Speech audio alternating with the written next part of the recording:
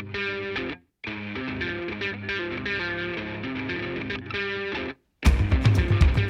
there.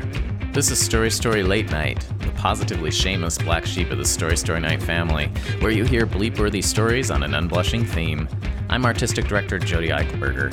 It's a mad, mad world with a summer of themes inspired by Alice in Wonderland, beginning with Down the Rabbit Hole, recorded live at the Visual Arts Collective in Garden City, Idaho, with featured storytellers Victor Myers and Megan O'Rourke, hosted by Emma Arnold. Follow the White Rabbit. It's story time. Please welcome Victor Myers.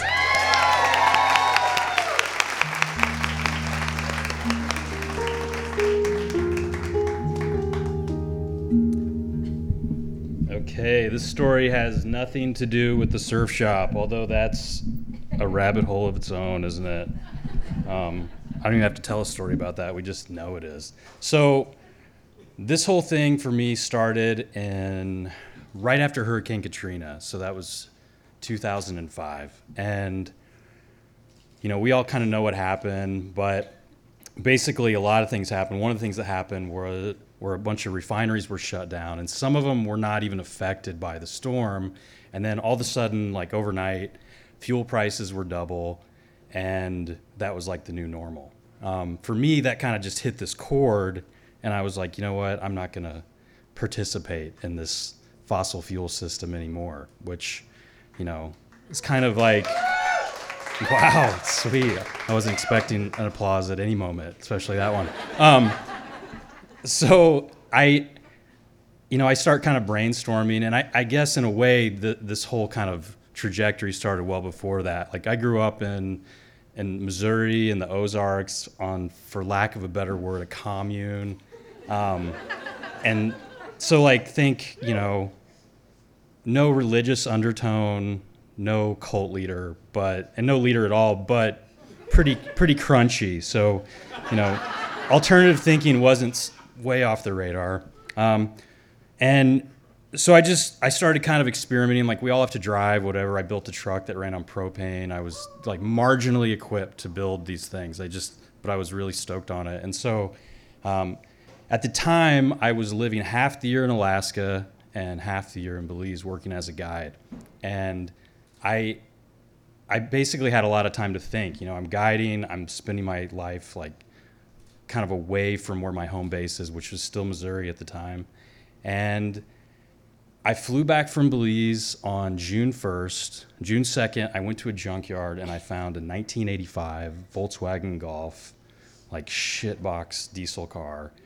And I limped it home, and then I just decided, okay, I'm going to do this. And I started cobbling together this veggie oil system that I really didn't know that much about. Like full commitment, very little knowledge on the subject. And this was before there were forums about it, and I had a smartphone or anything like that. So I wasn't doing a lot of research. I was just kind of doing what I thought would work. And the idea is you start your vehicle on diesel, and then you switch over to waste vegetable oil at some point, and then to turn the car off, you switch back to diesel. So, and the diesel was designed to run on peanut oil, so it didn't seem like that far of a stretch to go back, right? So 8 days later, I load this little shitbox car with $15,000, more or less, of sports equipment, 17-foot carbon fiber sea kayak, 2 whitewater boats, a surfboard, a rocket box, basically my whole life as a guide on the roof and inside the car. And in the back, I had this little fuel tank that was like a boat fuel tank, and some jerry cans and a little pump. And I left. I hadn't even tested this. I didn't really know how it worked. Thinking back on it, I don't know that I would drive that car across town now on diesel, but I was all in. At that moment, I was fully in the rabbit hole, and there was no way out because I was so stubborn I was going to make it work. So, and I had my wife at the time with me. So here we go. We're going to Alaska. It's only 7,000 miles away. I've made the drive numerous times. I know the way. It's cool. I don't have a smartphone. I know how to get there without a map. So we start driving. The first stop, we have to get some vegetable oil. So we go to a Japanese restaurant. We eat lunch. And then I have to kind of convince whoever's working there, like, hey, I need this trash from you. So without them telling me yes or no, they kind of like humored me to throw my little cobbled together contraption. So I've got this hose that I throw in basically a dumpster, and I flip a switch on this pump, and the idea is I'm going to fill these gas cans, like 5-gallon gas cans with vegetable oil, and then I'm going to pour it through a funnel and like a filter sock right into the tank of the car. Sounds super smart. But so as soon as I turn the pump on, it starts working, and I'm like, this is sweet. I'm so proud of myself. My wife is proud. Like we're green. We're doing it. I start smelling smoke, and I look at the wire running from the pump, and it's going like a fuse straight to the firewall of the car. And without even having the presence of mind to like flip the switch off and turn the pump off, I just run up to the firewall, open the door, reach under the dash, grab the wire that's just like fusing across my hand, burn my hand, rip the wire out of the car. And I'm like, okay, minimal damage, nothing. I'm like looking at my burn, melted through a few bags. It's okay. So I learned about fuses at that moment. I narrowly avoid an electrical fire that probably would have stopped the whole trip. And we're on the road. I still haven't switched over to vegetable oil. So we're cruising down the highway, like always below the speed limit, because we're in this like windsock of gear on this little golf cart of a car. And I flip the switch, and the car kind of hesitates, and it chugs a little bit.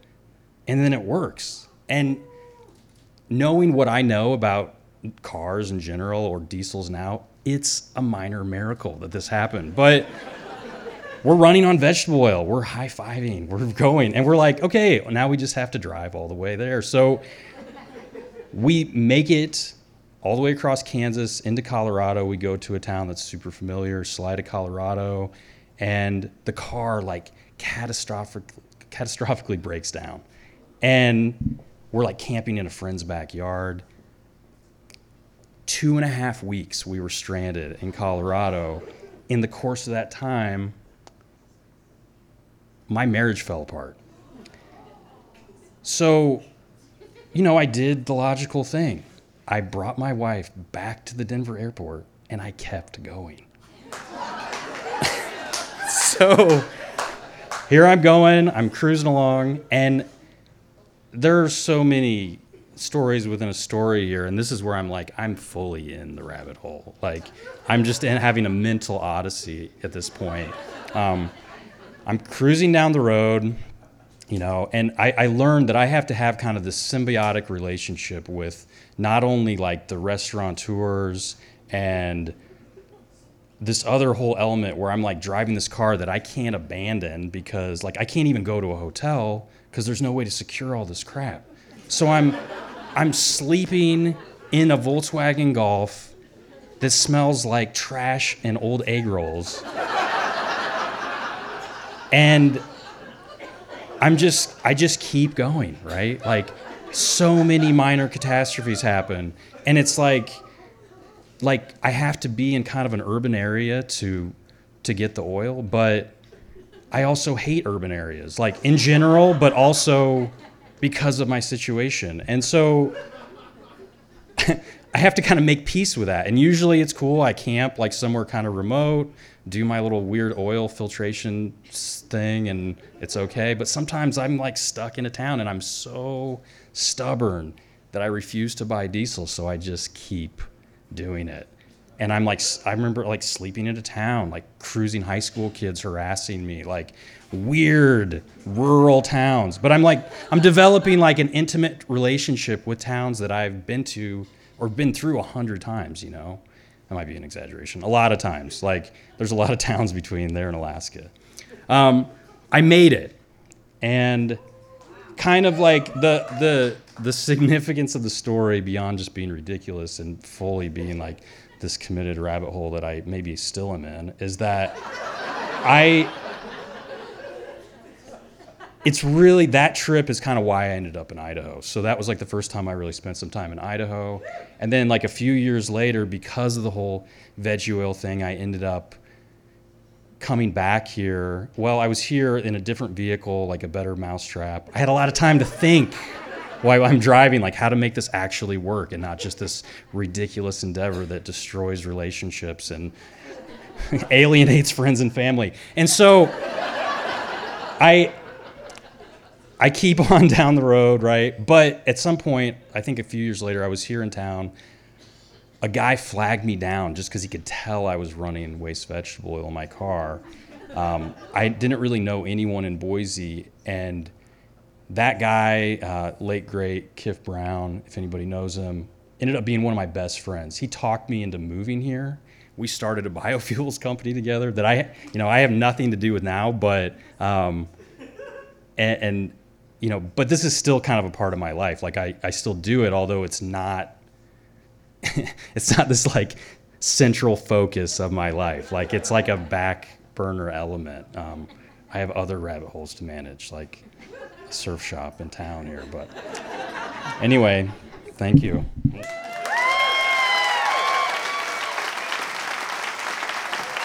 Please, everybody, put your hands together for Wind.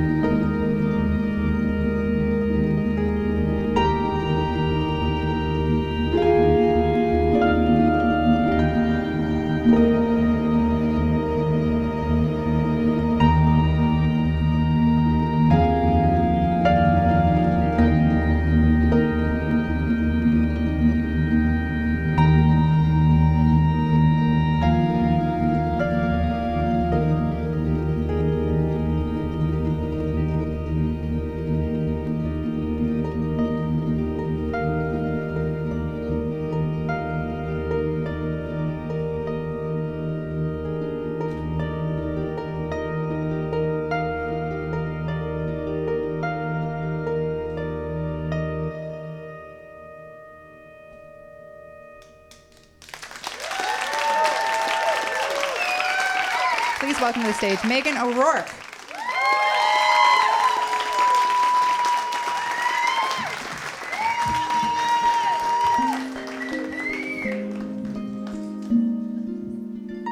I am a mega nerd. I have a full-time job as a copywriter, but I also have a master's degree in communication studies. And for the last 15 years, I've taught as an adjunct professor on the side. So having spent so much of my adult life in academia, my default mode when I encounter a problem is to find a solution. And on top of that, I'm extremely reasonable and rational. And I have the type of self-esteem that makes men like Ross Perot run for president. But about 2 years ago, I got divorced. And last spring, I decided that I was ready to get back into the dating game and give love another shot.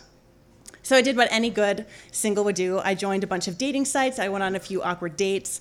And I went out with any guy that my friends would throw my way. So even though I have big self-esteem and I am very rational, I've always had a hard time dating. I've had a hard time finding people that I click with. And I also have a really hard time taking things personally. So when things weren't working out, I went on a series of bad dates, and after several months of kind of dwindling matches and things just weren't happening, my academic training kicked in, and I was really inclined to figure out why this wasn't working out. So I always retreat back to numbers, and I retreat back to facts and research when I'm uncomfortable with something. And so one weekend I had the opportunity when my kids were with their dad to investigate this matter a little bit further. So I'm a drunk Googler. And if you've done that before, I'll type in a term and I'll Google it, and usually it's something that I've never even thought of that will come back. But for some reason on this night, I was drunk Googling things like, why am I still single? Or why are there no good single guys? Or some other drunken derivative. And I was really surprised when I found something almost straight away. And what it was the summary of a book called Why Men Marry Some Women and Not Others, the fascinating research that can land you the husband of your dreams. And it was by a guy named John T. Malloy. So I'm not even sure that I want to get married again or if I want a serious relationship again, but I'm big into efficiency, so I read on. So the interesting thing about Malloy is that he is not a social scientist, he is not a psychiatrist, he's not even an advice columnist. Malloy is a marketer, and as a marketer, he is concerned with why people do what they do. So to solve the question of why men marry some women and not others, he stood out in front of the county clerk's office and he interviewed couples that were getting marriage licenses. So he had 3 very interesting observations. The first observation was that short, overweight men with awkward personalities make excellent husbands. They're used to being treated really poorly or totally overlooked by women, so if you're nice to them, it's pretty much a sure thing.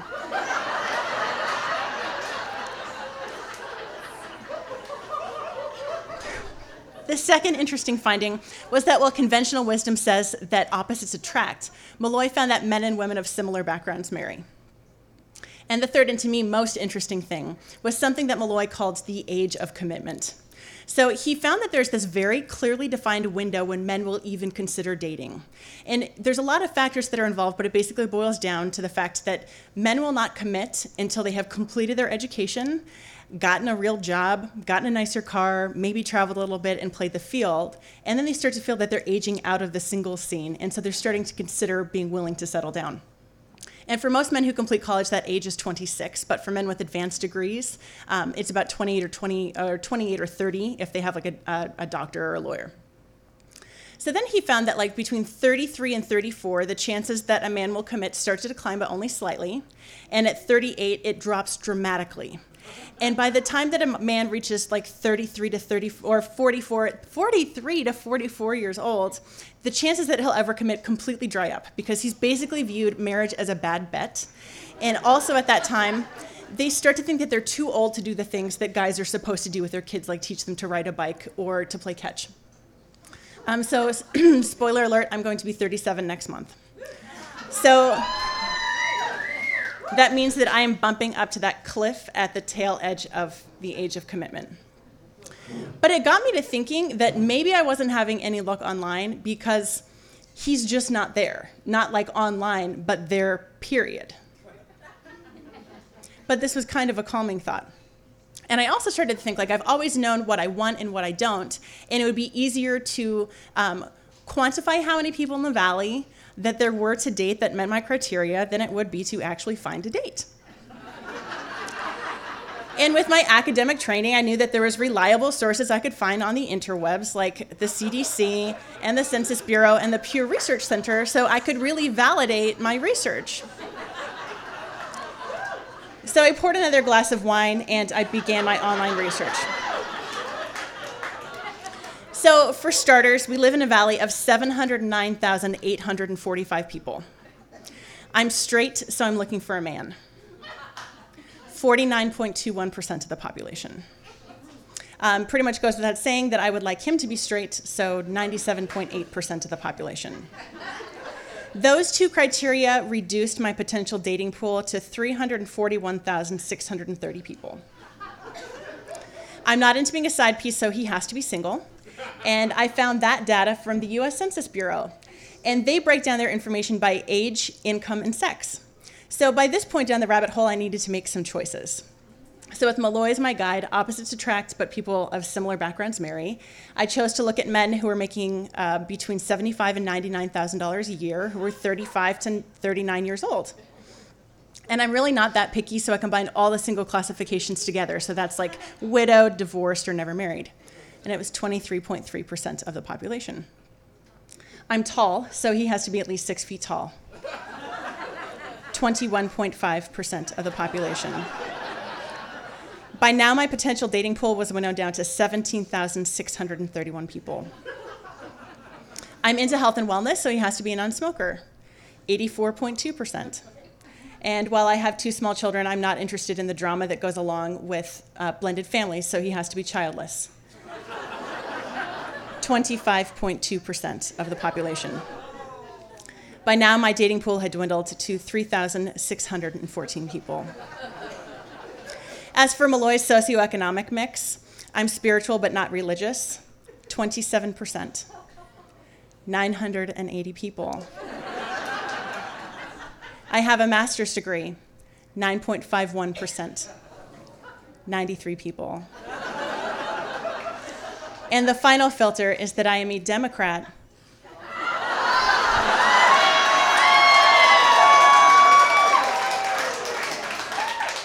In a red state, 26% of the population. So when I combined those factors, male, straight, single, tall, 35 to 39 years old, non-smoker, no kids, spiritual but not religious, at least a master's degree, and a Democrat, it was 0.0034% of the population. If you've been drinking and you can't do math, that's 24 people. So within a matter of hours, I had reduced my dating pool from 709,845 people to 24. That's roughly 1 in 30,000 odds. As a point of comparison, your chance of getting murdered by a terrorist are 1 in 48,000 people. That means I am slightly more likely to find a date than I am to lose my life in the hands of ISIS. But the funny thing was, the smaller that number got, the better that I felt, because I knew it wasn't a Megan problem, it was a supply and demand problem.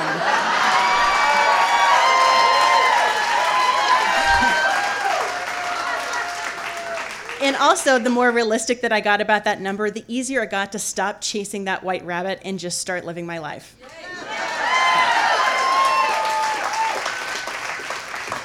So I know that I could increase my chances if I were to relax my already stringent criteria a little bit, but I always know that there's going to be a short, overweight guy with a bad personality out there for me. And if I were to find a guy in my very shallow dating pool, statistics show that I would be very lucky indeed. Thank you so much.